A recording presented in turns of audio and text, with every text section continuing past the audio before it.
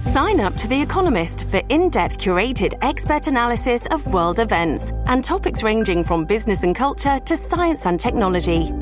You'll get the weekly digital edition, online-only articles, curated newsletters on politics, the markets, science, culture and China, and full access to The Economist Podcast Plus. The Economist is independent journalism for independent thinking. Go to economist.com and get your first month free.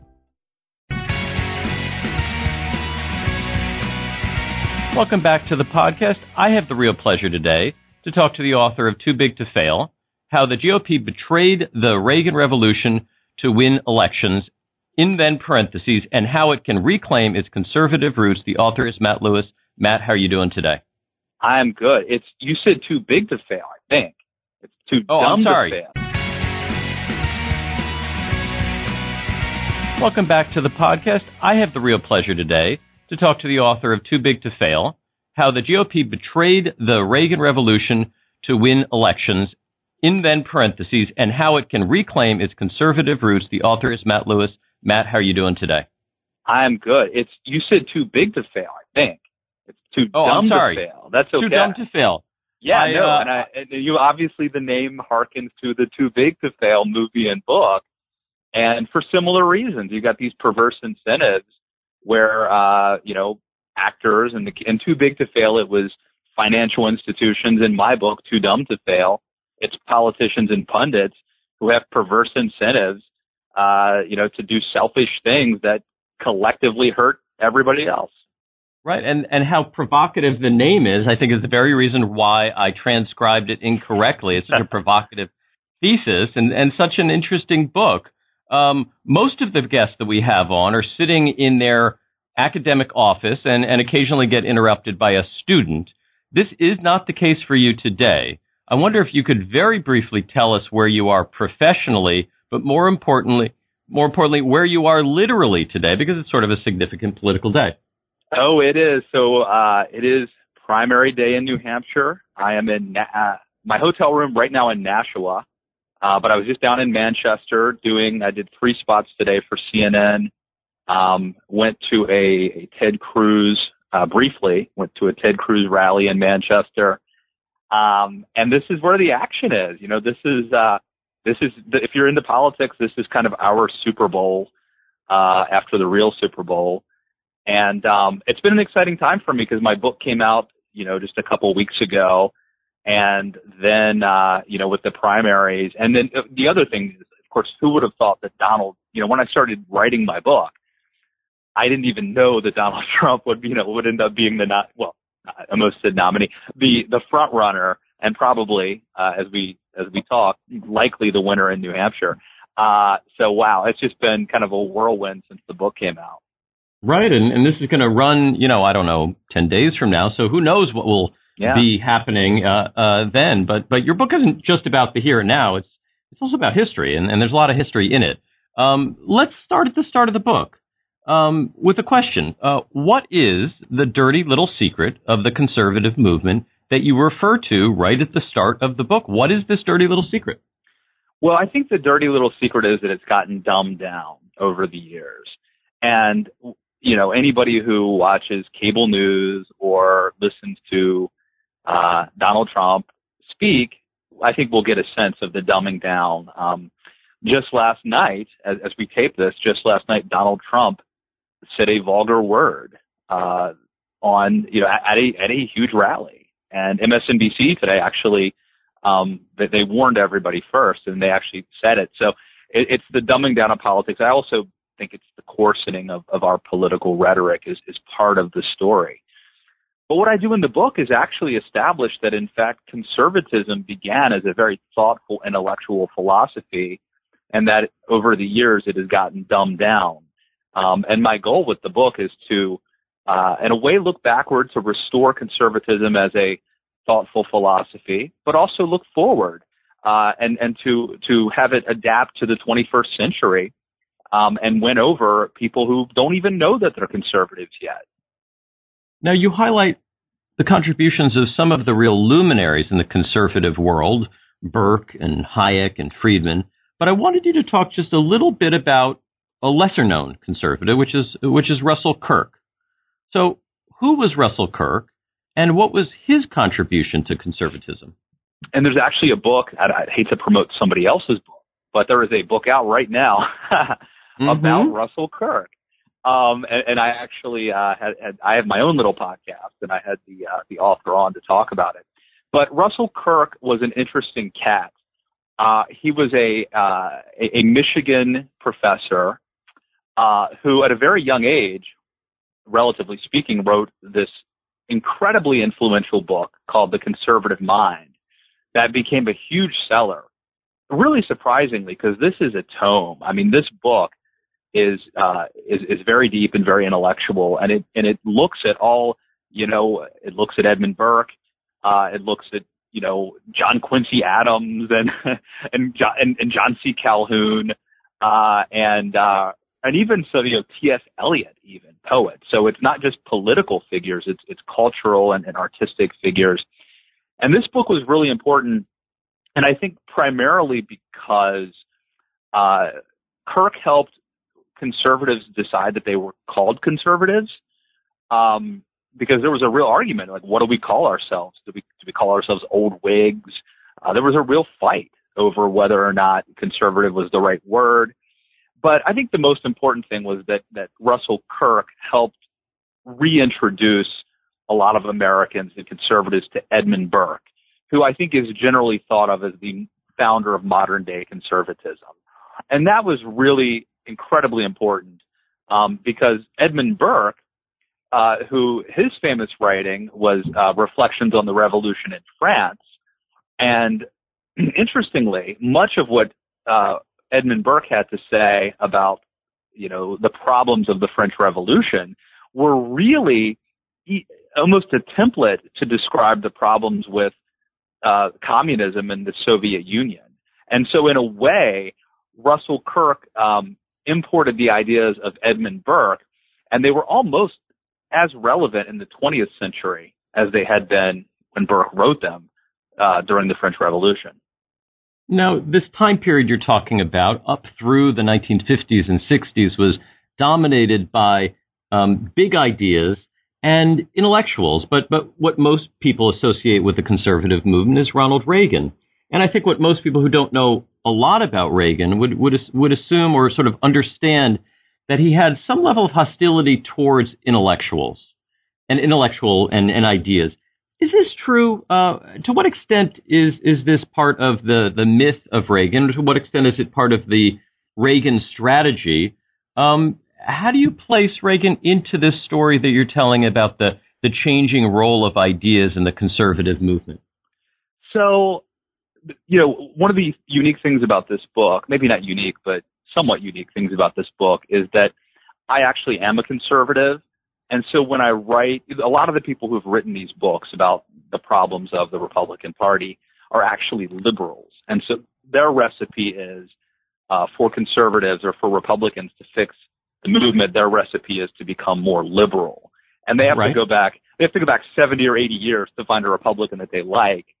And I actually see the Reagan years as kind of the high point, where you had a really good marriage between being intellectual and poetic, and yet being populist enough to win a majority, a landslide election, and two landslide elections.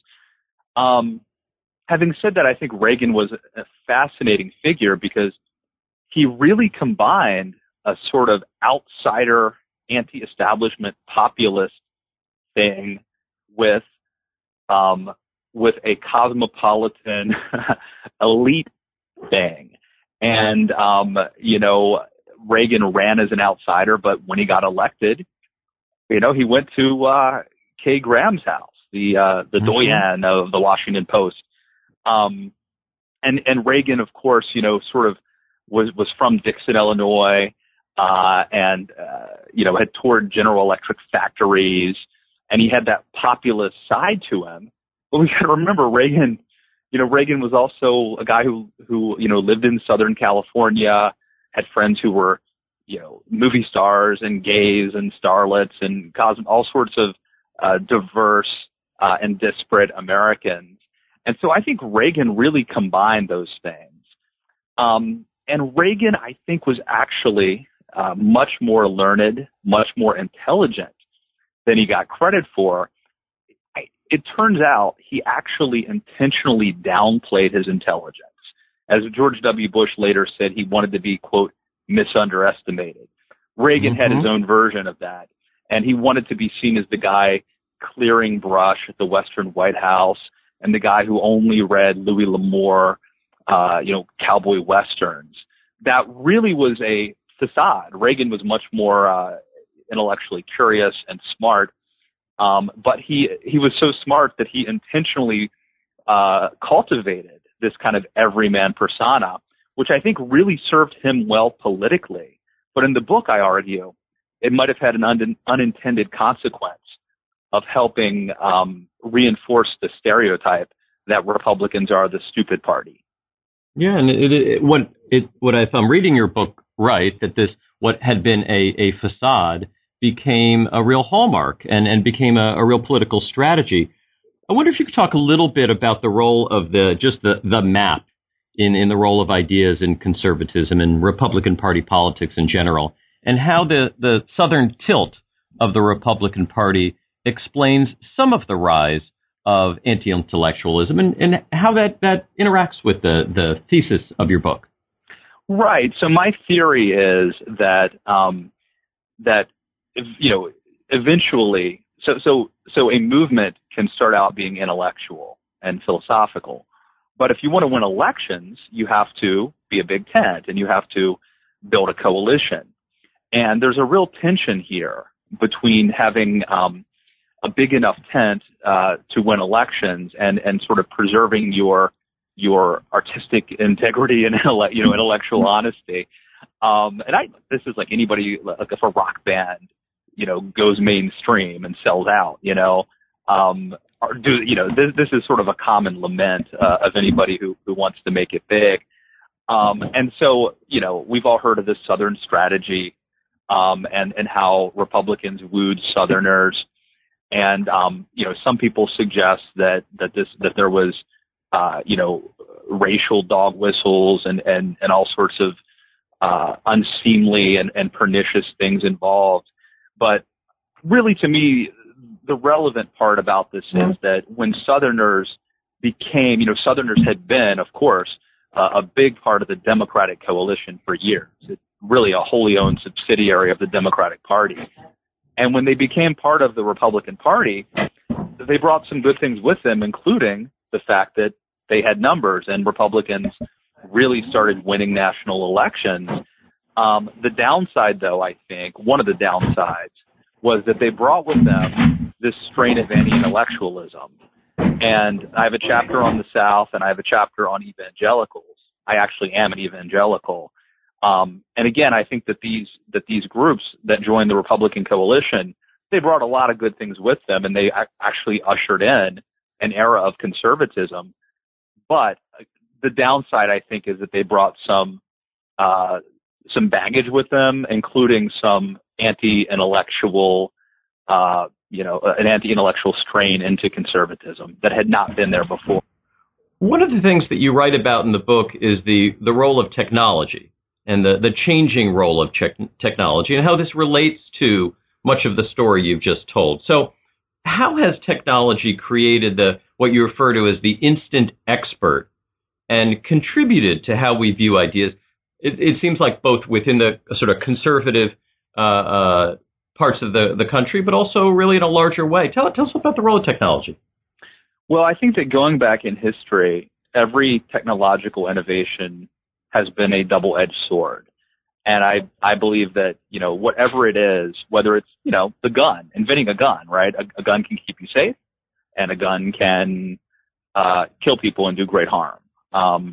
Whatever it is, it seems like it just expands the spectrum of good and evil.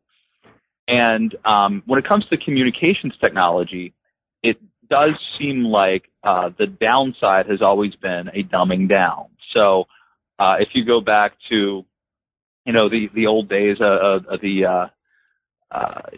when you had preachers who were writing sermons primarily, those sermons tended to be more intellectual than the days of tent revival meetings, where preachers were getting up and swaying people with emotion and rhetoric. But that was probably much more intellectual than the TV preacher that we have. And so you basically have this dumbing down, simplifying of communications. Again, we get to just think of the distance between Ronald Reagan even saying some of the great speeches he gave, where the Challenger speech, where he slipped the surly bonds of earth to touch the face of God. This poetry, this hearkening to poetry. And then you have Donald Trump saying some vulgar things, how far we've come in the wrong direction. And I think that the other thing, too, is, if you want to, and by the way, I'm glad to not obsessively talk about just Donald Trump. It's refreshing to get to talk about Russell Kirk and Edmund Burke. But just to put it in context with modern times, I mean, Donald Trump, if he had tried 20 years ago to do what he's doing now, I mean, there would have probably been some party bosses in smoke-filled back rooms that would have kept him off of primary ballots. Again, double-edged sword. Not a great thing to have party bosses, but they also keep out some bad actors. If Trump had tried this 20, 25 years ago, he would have been doing it before the age of the rise of really talk radio, before Twitter, before the 24/7 cable news phenomenon. And I don't think that Trump could have caught on without 24/7 cable news, the proliferation of talk radio, and Twitter. And these are all things that I like, actually. And I wouldn't have a job if in the old days with the gatekeepers and the old media would, I came up as a blogger, and Twitter's been very good to me. But I think that the Trump phenomenon probably doesn't happen in an era where there are gatekeepers, where there are adults sort of deciding who gets in and who doesn't. And I think that's kind of indicative of it. The last thing I would say is I think just our cultural changes. The celebritization of politics certainly has impacted it. So really, when you look at what happened to the Republican Party and why we are where we are, why conservatism is where it is, it's really the culmination of so many factors, including the people who came into the coalition, decades ago, as well as cultural changes in America, the anger, the frustration, the economy, a backlash against Barack Obama, as well as the rise of the disintermediation of media and the rise of alternative media outlets and social media. I mean, all of these things, it's almost the perfect storm that gets us to where we are today. So what to do? I think, as you noted earlier, you are not of the camp that suggests moderation is simply the solution, that conservatives should just be less conservative and all of the problems of today will go away. You offer a different set of recommendations, and as you say, you write these as a conservative. I wonder if one or two of your recommendations stand out as particularly likely to be taken seriously by those with real power. And I don't know, one or two maybe that you made recommendations that you maybe don't expect for there to be as fertile a ground for implementing these changes. So tell us about what you think could change the status quo. Right. Well, I mean, I go through really the last three chapters of the book are sort of summoning conservatives and Republicans to sort of accept reality, which is the fact that demographically speaking, doubling down on working class, white, older, Southern, rural, married voters is just a bad mathematical strategy. I mean, I'm putting aside the problems that I have with it in terms of policy, but just if you purely Machiavellian, purely strategically, America is becoming more diverse, more urban, more cosmopolitan, and so right now I think is really a crossroads. I mean, the party of Trump is doubling down on the kind of angry working class, white, older, rural voter. Not even that conservative, actually. Trump does very well among liberal and moderate Republicans who tend to be more secular. That's the interesting thing. He doesn't really appeal to conservatives as well as he does, sort of more moderate or liberal Republicans and even Democrats who tend to not have college degrees. That's a very different party. The party of Trump is incredibly different from like the party of Marco Rubio and Paul Ryan. And those two, I think, I don't know what that was. There's sort of crazy noise out there. Those two, I think, are specifically candidates who could appeal to 21st century Americans who might not even know they're conservative yet. And I always tell the story about the type of person that I think could be a conservative and doesn't know it yet. And if you think of like a young woman who lives in an urban area, who gets on her smartphone and orders an Uber, and then goes on StubHub and orders concert tickets, I mean, that young woman should be a conservative. She's not going to like onerous governmental regulation that wants to keep down companies like Uber. She's entrepreneurial. It's hard for me to imagine that she's going to want to trust the federal government to manage her retirement when she's probably managing her stock portfolio on her phone. And I think she could be a conservative if, in her mind, what she associates with conservatism is this optimistic entrepreneurial movement and not a stereotype of a guy who looks like a boss hog and rides around with a truck with a Confederate flag in the back of it. So I do think that going into the future, it's certainly possible to portray, a Hillary Clinton style of liberalism as really a 20th century command and control, top down, old-fashioned model of organizing ourselves politically, and that conservatism could appeal to millennials, urbanites, but again, it really depends on how it's portrayed and the perceptions, and that's a lot of what the book's about. Yeah, the correct title of the book, Too Dumb to Fail: How the GOP Betrayed the Reagan Revolution to Win Elections and How It Can Reclaim Its Conservative Roots, published by Hachette Books, 2016. Matt Lewis, thank you so much for your time on this very busy day. Thank you. It was a great conversation, and I appreciate it. Yeah, much appreciated.